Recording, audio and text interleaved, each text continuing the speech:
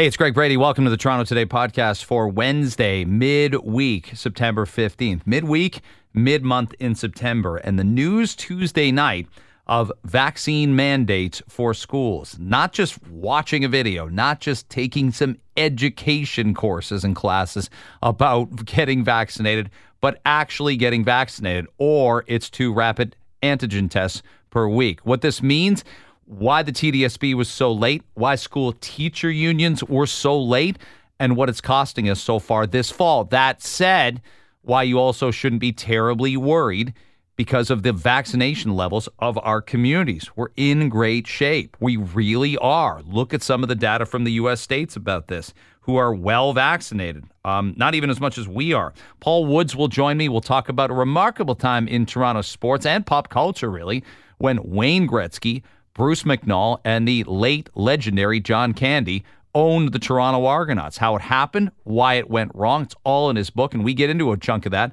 on Toronto Today. J.L. Coven, our guest, absolutely the best, plain and simple, Donald Trump impersonator on the planet. He's better than Trump himself, just is. He kind of went viral in early 2020 when the pandemic hit doing Donald Trump, and has done it ever since. You should check out his YouTube page, but he joined us with reflections and a great chat about the life and legacy of Norm Macdonald and being funny when it's hard to be. We can imagine what that's like. And Dave Bradley joins us for What Happened When on this day, September 15th. It's all coming up on the Toronto Today podcast. Thanks for checking us out and for listening. People were tweeting about the big storm last night in Toronto, lightning all over the place, sheet lightning here and there. Kids' soccer team's up 1-0 against a good team in Thornhill last night. And then I see like lightning way off in the distance, and I'm like, is this the right time for me to just stop the game? I mean, it's going to be seen as a self-centered move. I mean, the lightning is miles plus kilometers, whichever way, imperial, metric, whichever way you want to go. But it seemed like the right move at the time because we gave up 2 goals in the last 6 minutes and lost. So thank heavens for small mercies. It's just great to be out there. It's great to be watching kids play sports right now. Let me say this off the top, too. We've talked a lot, and we talked with Joe Cressy yesterday from the Toronto Board of Health City Councillor about the city pausing extracurriculars. I didn't like it. I still don't. I still don't understand it. We've got to find a way, one way or another, to quote Blondie, that we've got to delineate and differentiate between certain sports. If you don't want to have a band practice inside an old ventilated extended broom closet at a high school that basically was built in the 40s or 50s, okay. Understandable. Playing, scheduling an intramural league for 3-pitch or 2-pitch or whatever, or playing co-ed flag football or running cross country or being out there playing soccer, or having clubs meet outside. I get that also. Let me be clear about this with teachers, though, too, is that as frustrating as I think the process was to get most teachers in any board, and I'm going to leave the TDSB stuff till top of next hour with the mandated vaccines. Now you just can't watch a video. Now you can't just, kind of wriggle your way out of getting vaccinated. I'll leave it for the next hour. But some of these sports, some of the intramural sports, some of the clubs, teachers are pretty fried right now already. I know what you're going to say. They've had all summer off. Norm Macdonald, who passed away yesterday, we're going to play a clip from him later on this segment about the World Wars, so it'll be controversial. But he made a point about teachers saying you basically have the vacation schedule of a child. And it's true, you do. Most of us, we claw and scratch we add some stat holidays together. We work.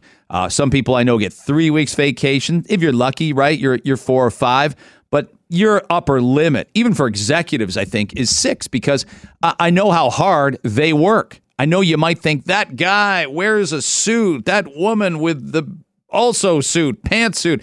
What do they do? Well, their days are pretty full. Scheduling meetings, handling this and that. teachers who end up with about 11, 12 weeks, I never begrudge that because I know I lived it. I've lived the household of two teachers, an elementary school teacher like my mom was and a high school teacher like my dad was. And my dad coached frequently. 80%, I would make the case, maybe closer to 2/3 to 75% of the time I was playing a sport, he wasn't able to be there because he's coaching his own sport. He felt a responsibility. You do that sometimes when it comes to your kids' sports, and so if you're a volunteer manager or you're an assistant coach, you know what that's like early days. I did a lot of that because I thought it's a small window of time. I'm never going to say when kids are gone and I'm an empty nester, I'm never going to say, gee, I wish I'd spent more time watching cable television. Gee, I wished I'd watched more movies. Actually, I feel that way sometimes now. Gee, I wish I spent more time on social media. Not likely. Not likely. Like, the idea is to curb that stuff. And teachers, I get it, are very frayed, all of it right now. And the schedules especially. There's high schools that don't end that second class until closer to 4 o'clock. I was talking with a friend the other day I was playing tennis with. He used to get out. He got out of high school at 2:50. Like, the day's still yours, even if you're getting up earlier for an earlier start. That's what I can't fathom and can't reason about high school. And you can text me if you think I'm wrong about this or if this is unusual for your high school student. But, by the way, 289-975-1640, 289-975-1640. I cannot figure out why we're starting classes so late and extending them so deep in the daytime. My grade 10 gets home off the bus and is in the door around 4:20. There's people that used to be able to do part-time jobs in high school. That's great. You need money in high school to do things. And these kids are getting out of school at 4 o'clock. Employers don't have time to wait. There's employers and stores that end up closing. I guess if it's a late night grocery store, Shoppers Drug Mart, whatever, but there's specialty shops, right? Like, there's a bike shop nearby and it closes at 6 because it opens at 10 and they don't have a lot of shift work. It's if you open it at 10, you're still there at 6. A lot of small businesses, the mom and pops, as we call them, they're happy to hire students, but the students got to put the time in. I worked at a quote unquote record store when it sold CDs. And that's a big problem right now, I think, for kids is finding a way. I was in university when I did that, but you'd have to hustle it. You'd have to be like, all right, I got a class between 12 and 2. I can get there at 3 o'clock on Wednesdays. Okay, well, you're working 3 until 7 when the store closes, or 4 until 9. There's none of this. You can't show up at 5:15 and expect to get the hours you need for part-time money, and you're also fried. You're fried as a student. So, well, I wish the TDSB, and I think it's unbelievably short-sighted. I told Joe Cressy this yesterday. He and I don't have to disagree. Toronto's doing this out of the oft-used phrase, an abundance of caution. I'm like, why don't we look at the data?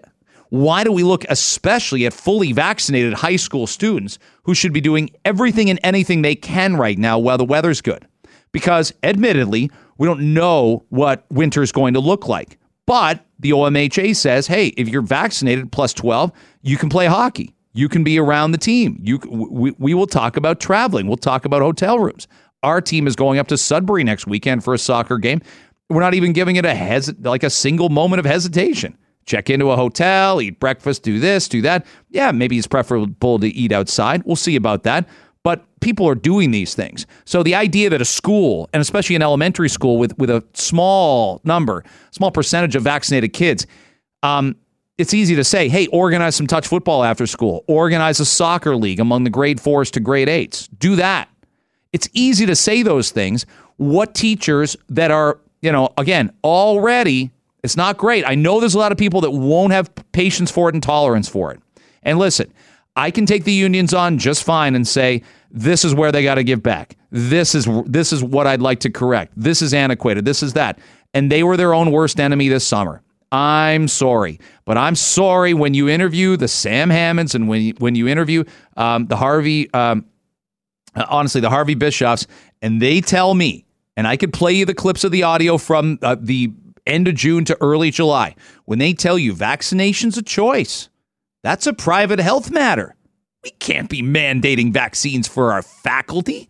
We can't be making people make a medical decision. Oh, okay. Well, everybody else is except you.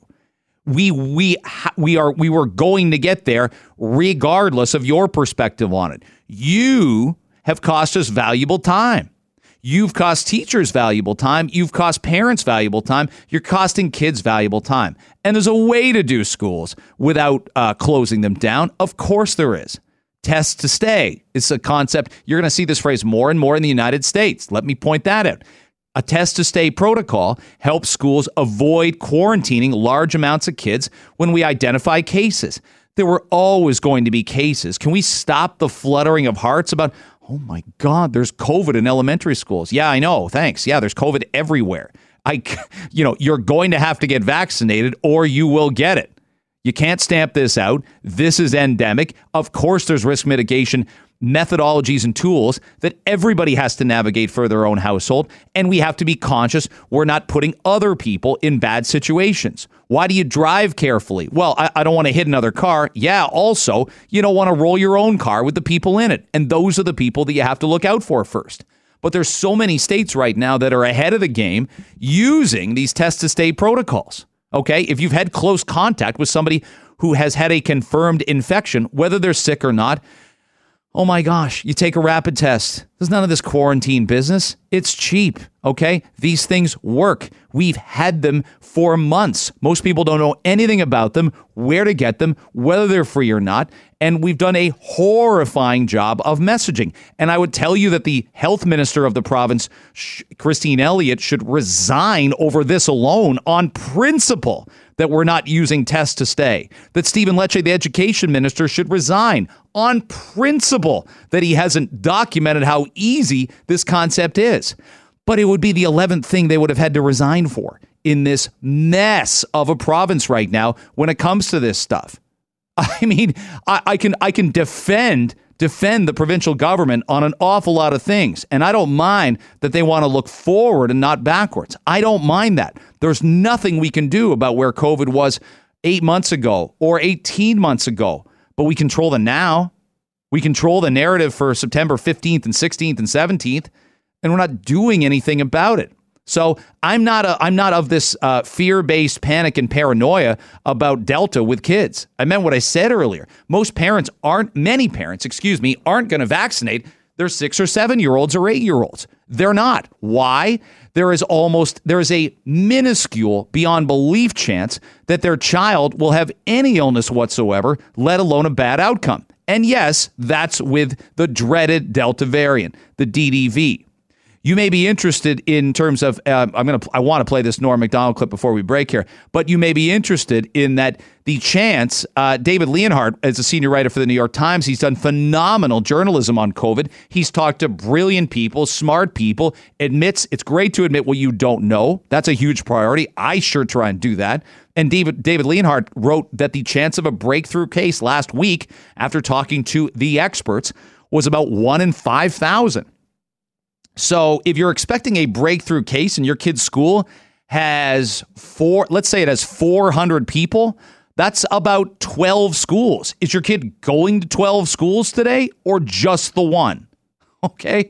Like, honestly, some of the fear and some of the paranoia and some of the almost desire among some members of the media, it would appear, I'm going to talk about that after 8 o'clock. I can't wait to dig into that with a fork and knife. But some members of the media just seem to like that this is a story, just seem to like the fact that it gets the engines whirring. But some members of the media, and I think some for political purposes, are kind of, do you get that, Kay? Like, do you get that feel? They're kind of rooting for COVID in schools, kind of rooting for some chaos in the system. Maybe they don't have kids. Maybe they have vaccinated kids. I do.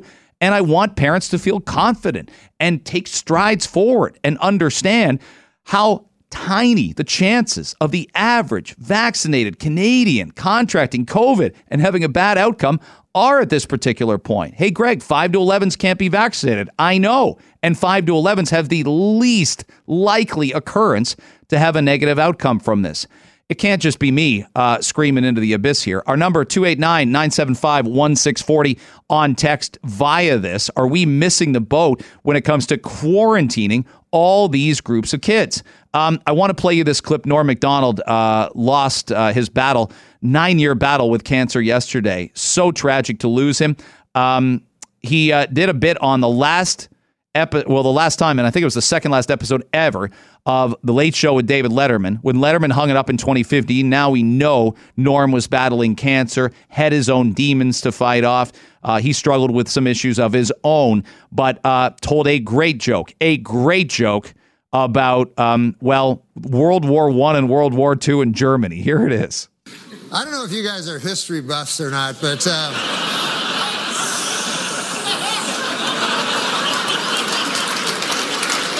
in the early part of the previous century, Germany decided to go to war. And who did they go to war with?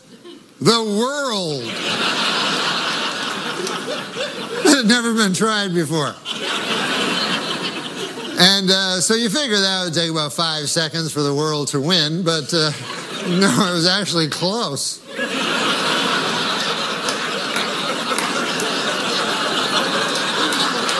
Then about 30 years pass, and Germany decides again to go to war, and again it chooses as its enemy the world. And this time they have that guy, Schrankly, Crankly, that guy, and I'm not even going to dignify him by saying his name, but I think you know what I'm talking.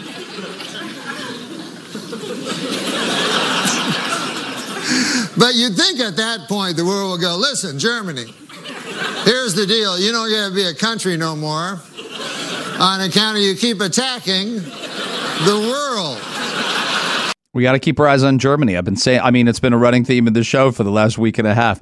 The great Norm Macdonald, always funny, always relevant, always would go out there. You got to go out on the limb to be funny sometimes, and he'd do that. I can't even tell you how much this book will be in, the view of, I think, any football fan, let alone a CFL fan.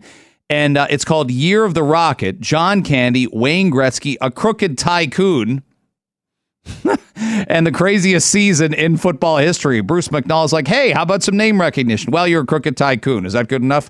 What a different time in the CFL. Like if I asked you now, the biggest star in the CFL, you might love the CFL and the games are entertaining. I try to go to BMO twice a year. I want to weasel my way into the Grey Cup in Hamilton somehow, some way. But if I asked you who the biggest star was, they'd be 150th the star that Rocket Ismail was coming out of Notre Dame. So the author of that book is Paul Woods. It's out in bookstores now and on Amazon and available online and available as an ebook and all that stuff. And Paul joins me now. It's great to have you on. Thanks for making the time. What a great story. What was the genesis of you saying it's finally time to write a book about this unbelievably exciting time in the CFL and for the Argonauts, Paul? Well, thanks, Greg. I was a big Argo fan, and I was following it incredibly closely 30 years ago. And I always knew, even back then, this is an unbelievable story, that nothing had ever happened like it before. Nothing has happened like it since. I don't think not anything ever will happen like it again. And so after writing a book about the 83 Argos, which came out 8 years ago, I realized that my next project had to be about 91. It was what I call the most magical, electrifying season in almost a century and a half of Argonaut football. Like, I don't know how to describe what a star the Rocket was. I grew up in London, Ontario, so that's a great mix, right? You get the American TV stations, you're watching a lot of college football on Saturdays. I'd sit there with my dad, and I always cheered against Notre Dame, to be perfectly honest. My dad had some problems in the Catholic school system. But nonetheless, we always cheered for Michigan in our household.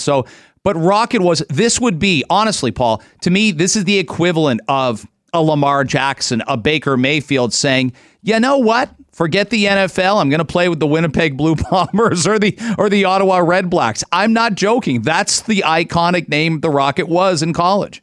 Oh, he was the biggest star for sure. Yeah. Notre Dame, for better or worse, they're probably the most popular college team in the U.S. And he was the biggest star on that team, who saved his biggest plays for the most important moments, in the Orange Bowl and in when the games mattered the most, like against Michigan. He uncorked kickoff return touchdowns. He was a huge player. The one thing that makes it so crazy is that the Argonauts paid him more than any player had ever received to play football in any league anywhere. So it would be like if Trevor Lawrence came out this year and instead of signing with the NFL, came to the CFL and somebody paid him $60 million. Yeah, that's exactly what it's like. Paul Woods is author of Year of the Rocket.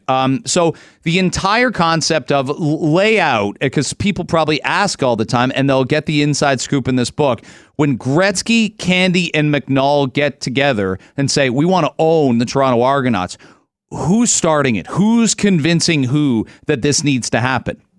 Well, it's funny, Greg. That's one of the stories that I say in the book, that there are quite a few different versions of this. Gretzky remembered it one way. McNall remembered it a little bit of a different way. Some of the other executives with the team remembered it a different way. I think the most likely outcome is that Harry Ornest, who owned the Argos for 2 years, was on the board of directors at Hollywood Park Racetrack, and so was Bruce McNall. And so they knew each other a little bit, and they'd both been NHL owners. And Harry had owned the St. Louis Blues, and Bruce by then owned the LA Kings. Mm-hmm. And one day Harry said to Bruce, I've got this football team in Canada that I'm looking to sell. Are you interested? Bruce told me quite openly he'd never even heard of the Argonauts, but he knew that Wayne Gretzky, his star player and business partner, had grown up in Brantford. He called up Wayne and said, what do you think? And Wayne said, Bruce, there's only one team worth owning in Canada. It's the Toronto Argonauts. And then he called John Candy, who was the LA Kings honorary captain and was always attending pregame meals at the Fabulous Forum alongside Bruce. And he asked John what he thought, and John said, I love the Argos. You got to be kidding me. We got to do it. This is an unbelievable story because of the attention the team got. They obviously win the 1991 Grey Cup. It all starts to go wrong. They can't. What was the problem? Could they not make the economics work? And should they have known that prior to? They had Matt Dunnigan was their quarterback. That's a high salary, but it's nothing like the Rockets' salary. Then it's Bruce McNall with the with the criminal convictions. Then it's John Candy passing away. Like the idea when all this gets announced, Paul, of it lasting only 3 years. People wouldn't have believed that at the time. They thought, well, these guys will be in for the long, long haul here. It's a tragedy. It lasted 3 seasons. Yeah, they were perceived as the salvation of the league, really, because the league was in pretty bad shape at that time. And all of a sudden, you've got these 3 megastars arriving, and it seemed like Bruce McNall had a Midas touch. Everything he touched turned to gold. And then it all went right the first year, at least on the field, and to some extent off the field. I mean, they had bigger crowds. But they didn't sell out Sky Dome, and Bruce was counting on them, putting 54,000 people into that building. Instead, they had one crowd in the 40s. They had one crowd in the 50s for the Eastern Final. But other than that, they were in the 30s. And so they didn't sell enough tickets to justify the crazy amount of money they were paying the Rocket. The executives knew even before that first year was over that the financials are not working here. And then, of course, they made some strategic decisions. They let Matt Dunnigan go. Matt had been the hero of the 1991 Grey Cup. He played with basically a broken collarbone and led them to victory. But they let him walk away as a free agent. So that was not a great decision because it hurt the team on the field. They raised ticket prices, and you asked about shouldn't they have known? They'd been warned. I mean, Brian Cooper, who was he became their chief operating officer, and he was a longtime business partner of Gretzky's. He was asked before they made the decision to buy the team, what do you think? Because he knew the market. And he said, I don't know, guys. The NFL's really taken hold in Canada. My friends all watch NFL. I just don't know that this could be done without a long build. And they kind of ignored that advice and went ahead and did it. And then they bring Brian as the guy running the team on the ground, and they say, good luck breaking even. We've just paid Rocket Ismail $4.5 million up front. And then, of course, McNall's fraud started to come to light. Really didn't come to light until 93. The wall started closing in around them, but by 92 they were already in bad shape. They couldn't make it work financially. Paul, I got about 40 seconds. Tell the audience what it meant to Candy. It meant more emotionally to Candy, probably exponentially than it did the other two guys to be involved in this.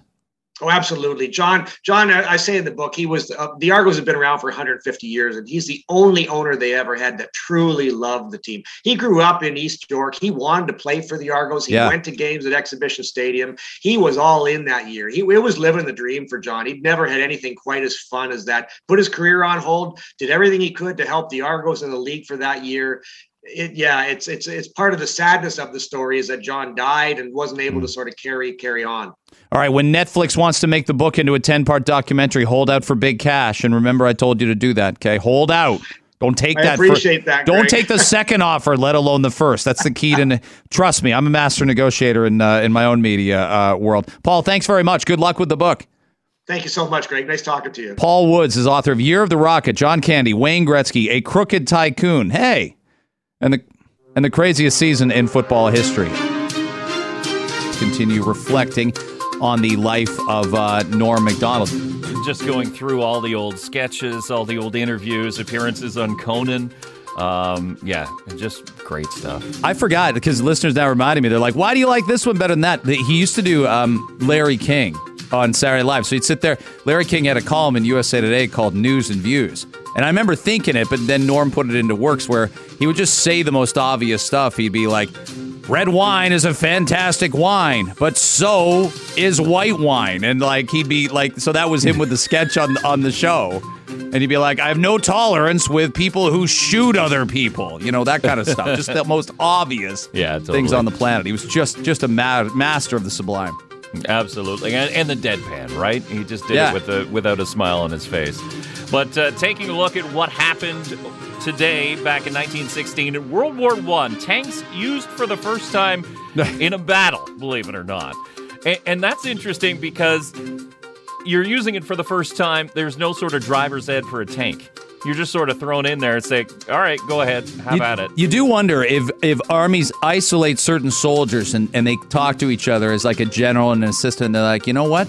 That's a tank guy right there. Let's get him into the basic training program. Totally. You do wonder that. And then are people like, after a week, they're like, it's like a quarterback. There's like, they just don't have that it factor to be a tank driver in, the Soviet army. It's just not, this just isn't working out. I don't know. Do you think you get could you drive a transport truck? I probably, maybe... Takes some training, right? It intimidates the hell out of me, the idea of it. And be like, I'm driving between Toronto and Montreal. Although some trucks you see on the roads, you think that they may not have. Have you ever driven a big moving truck? I have once, and it's... Even parking it, you are scared coming into a parking lot that you're just going to mow over like a little Toyota or something you can't even see below the top. Well, we have race cars, and we tow a trailer behind a large pickup truck, so getting around in that, you have to be always weary of where the trailer is and where you are on the road. So, it takes a little practice. Now I'm fascinated. Sure. Can you drive a race car to work someday, and can I look at it in the parking lot? Why don't you do that? I should, shouldn't I? I mean, the cops aren't looking for anything to do with it. No, they don't want. They got bigger fish. It's Toronto. They got bigger fish to fry. Absolutely. On this day, 1982, the first issue of USA Today was published. That's a big one that's been around for a long time, and always talked about breaking stories. Do you still have a newspaper subscription? I don't know. Do you feel bad sometimes that you don't? I do a little bit. I do online. I mean, is that... Yeah, that counts. That's not a physical newspaper, but I do online. But wasn't there joy in... And I would do this even as a university student. Like, there was joy on a Friday afternoon, the weekend's coming, and you'd buy the Star, the Sun. In London, I'd buy the Detroit paper. I'd buy the USA Today, because it had a good sports section to lay out for the weekend and entertainment, and lots of colors. I think that made that simpler. I'm a simple man at heart. The weather map would be like red, hot, ice blue, cold. It was easy for me to understand. Yeah, for sure. Lots of people still Saturday morning coffee and the morning newspaper, especially on the weekend, is still key to their routine. On this day, 2004, National Hockey League Commissioner Gary Bettman announced the lockout of the Players Union. And, of course, the shutting down of operations in the NHL head office. So that the lockout of 2004 started on this day. I'll never forget somebody telling me that the owners were really going to tighten the screws on the players, right? They needed a salary cap. That didn't exist before then. And the guy told me, he's like, you don't understand. These owners are losing money. They've got a war chest of 2 years. They're ready to go 2 full seasons, and the players are just being naive, thinking, well, there'll be pressure on the owners to come. Not if you're losing millions of dollars. Yeah. There's no pressure to open your doors if you're losing millions of dollars. Yeah, I never can understand why these player strikes, why lockouts, why they happen. Why can't we just sort of get along? You know what I mean? It's the Rodney King principle of... I'm naive in that way. I'm just like, you're going to both benefit eventually. Just work together and get there. I love the message. It's a message of positivity. Indeed. Millionaires and billionaires should get along better. Who knew, right? And on this day, 1993, Meatloaf's "I'd Do Anything for Love" released as a single. It would go to number 1. Yeah, here we go. We're going to hear it. And the Meatloaf it was sort of a new Meatloaf. I don't have it. Can you take it louder, Sophia, for me? Yeah. Yeah. Because I think our parents or a lot of older brothers and cousins had their own Meatloaf with, like, Paradise by the Dashboard Light and Bat Out of Hell. Yeah. So this was like 18 years later, and it's like, what? Like, that's on, like, mixing in with U2 and Mariah Carey and all these, like, hit makers in the early 90s, and Meatloaf's back with a hit single. Yeah. It was weird. And I remember it was, I think, partly due to the video for this song as well. That was more like a movie. It was like the Michael Jackson Thriller kind of thing. But that was a huge hit as well. It was. And, there's lots of rumors, and I guess we can talk about it off the air as to what Mr. Loaf would not do. Like, he would do anything for love, but the one thing, and there's lots of speculation. It's like Alanis with You Ought to Know. It's like, who's she talking about? Like, there's a lot of speculation, but probably best left for a conversation over a pint, not necessarily eggs and bacon. Exactly. We just know he wouldn't do that. He would not. No. Well, it's a kind of a contradiction. If you do anything, that should be everything. That's true. But, except for that. Yeah, and in the video, he's like, deformed or something. Yeah. Also, I'm seeing this it was like a in my head Phantom now. of the Opera-ish, wasn't it? Yes, there probably should have been a lawsuit. Speaking of millionaires suing other millionaires. Absolutely, yeah. The Phantom maker should have come right after him for some royalty rights. Indeed. Thanks for that, Dave. We'll hear you top of the hour. For sure. Okay, I can't play. I mean, this could have been 3.5 hours of Norm Macdonald bits. Appearances on Conan, appearances on Letterman. We'll play his goodbye on Letterman in a little bit. Here's a joke about an obscure band that had one hit in 1994. It's so good. Here it is. And in music news, number 1 on the college charts this summer was Better Than Ezra. And at number 2, Ezra.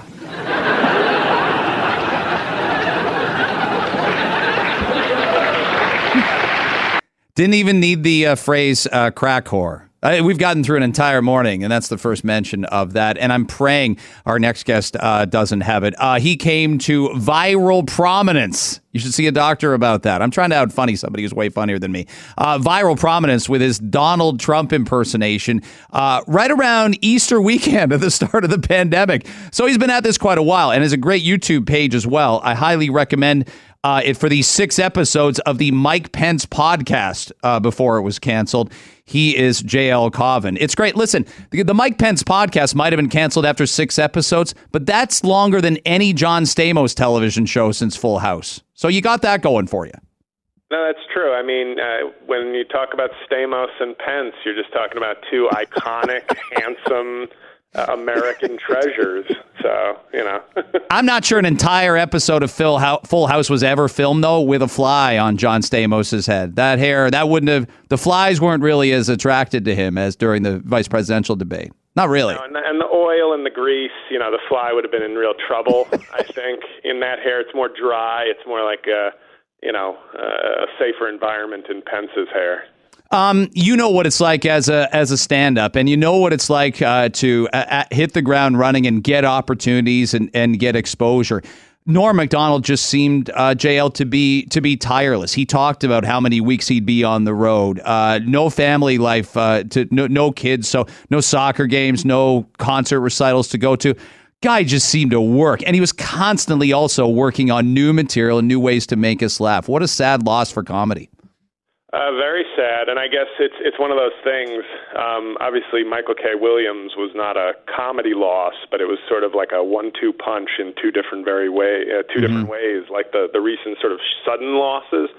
And I think, as much as I respected Norm Macdonald and thought he was hilarious, I mean, the way he kept it secret, I know that's not like his legacy, but the way he just kept going about his business.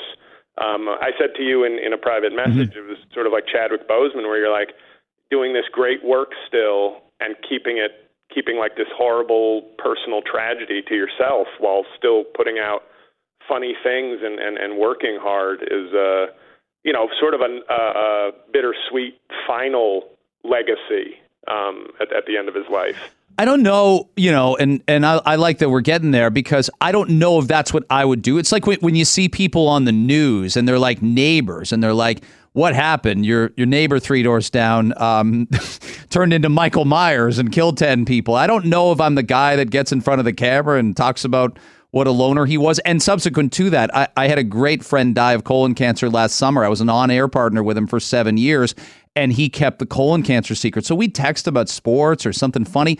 And, I'm a little bit angry in retrospect that he didn't tell me, but until we're in that position, we just don't know how we'd react. And I hate about our society that everybody shares everything with everybody. And I'm like, can we not, is nothing private anymore? Is nothing sacred that's just yours? So Norm held a lot of that in, my God, for a decade. Yeah, it was just, when you see it, I don't want to make, I'm just now doing celebrity death comparison apparently, but yeah, the feeling I had was more like the even though it was not the same type of death, like when Kobe died, it was like at first I just looked at it and was like, wait, what? Mm-hmm. Like it like took a second to just sort of process, like, no, but how could this happen? You know what I mean? And to keep it secret, I don't, like you said, in this age of oversharing, maybe it's an incredible restraint on his part. But the way I guess his representative said, he didn't want an illness to sort of distract or color his comedy in a different way with people looking at him differently. I think that's like the ultimate sort of testament to how much he valued comedy, is that he wanted it, to just be on its own merits in every way. He didn't want personal life to color it in any way, and that's kind of incredible. J.L. Cauvin is kind enough to join us, stand-up comedian. You should check out his YouTube channel.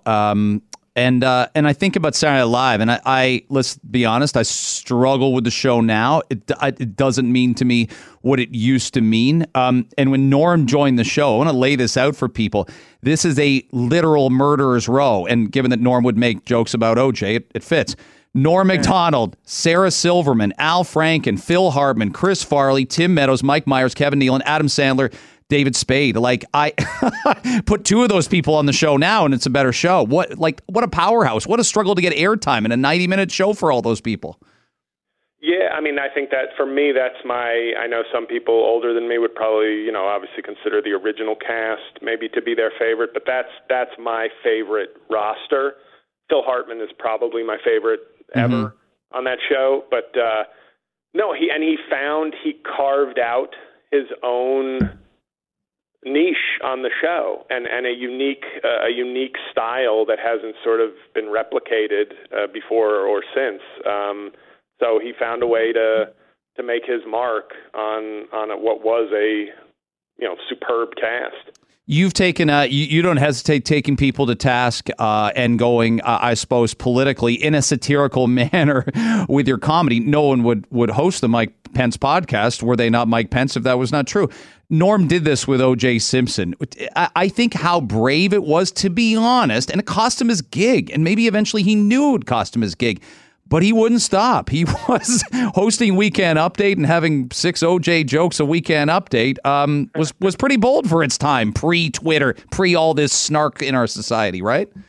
Right, I think so. And I think, the contrast today is probably everyone would have been doing overkill on OJ, and it wouldn't have been, you could compare that to maybe Trump, where it became profitable, I can speak from experience, to destroy Trump.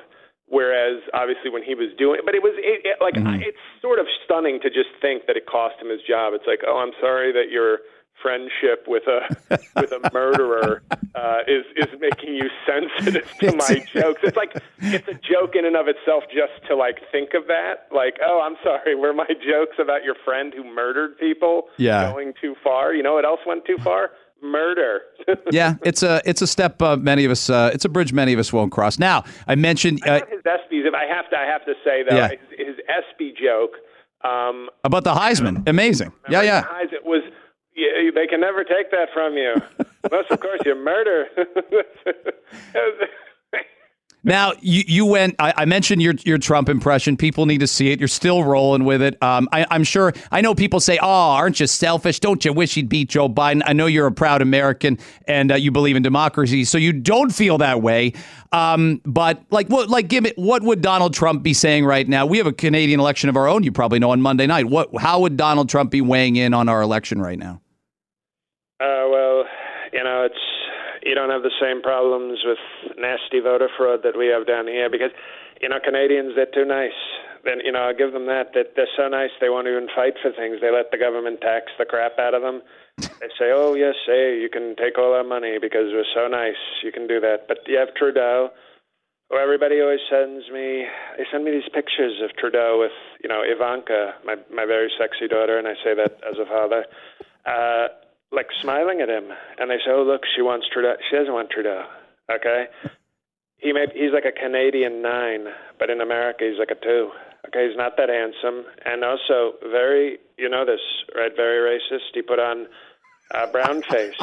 He wore brown face, and in America that just shows you how nice Canadians are. In America, at Mar-a-Lago, we go full blackface. Oh God, okay? yeah. He was too afraid to go the full blackface, so he went merely brown face, and it shows how weak he is. So he's both racist and weak. He's not a strong racist like some people that I can respect, but he's sort of a half racist, which is probably the worst way to be racist. So I endorse whoever the hell's running against. Probably another nice Canadian who's gay a lot and likes hockey but doesn't like the fighting. So we strongly endorse whoever the hell's running against not so handsome Justin. Yeah, I mean, the show was Orange is the New Black, not Brown is the New Black. Someone should let him in. That was that was about women in prison. I better not get you started about women in prison. Hey, thank you for making the time for me today. I love your stuff. You know that, and your Trump is it's the best on the planet, bar none. Thank you for doing this for us, and thanks for having such a critical, sensitive mind about Norm Macdonald and what he meant. I appreciate it. Thank you. Pleasure being on. Hey, really appreciate you checking out the Toronto Today podcast for Wednesday, September 15th. Hopefully you can join us live on the air tomorrow. We're on 5:30 to 9 on Global News Radio, 640 Toronto. We'll arm you with everything you need to know if you're on the go or if you're at home for a busy or less than busy Thursday. Again, appreciate you listening. You can rate our podcast where you find podcasts and subscribe to it so it just downloads right to your phone when you need us. Thanks again for listening.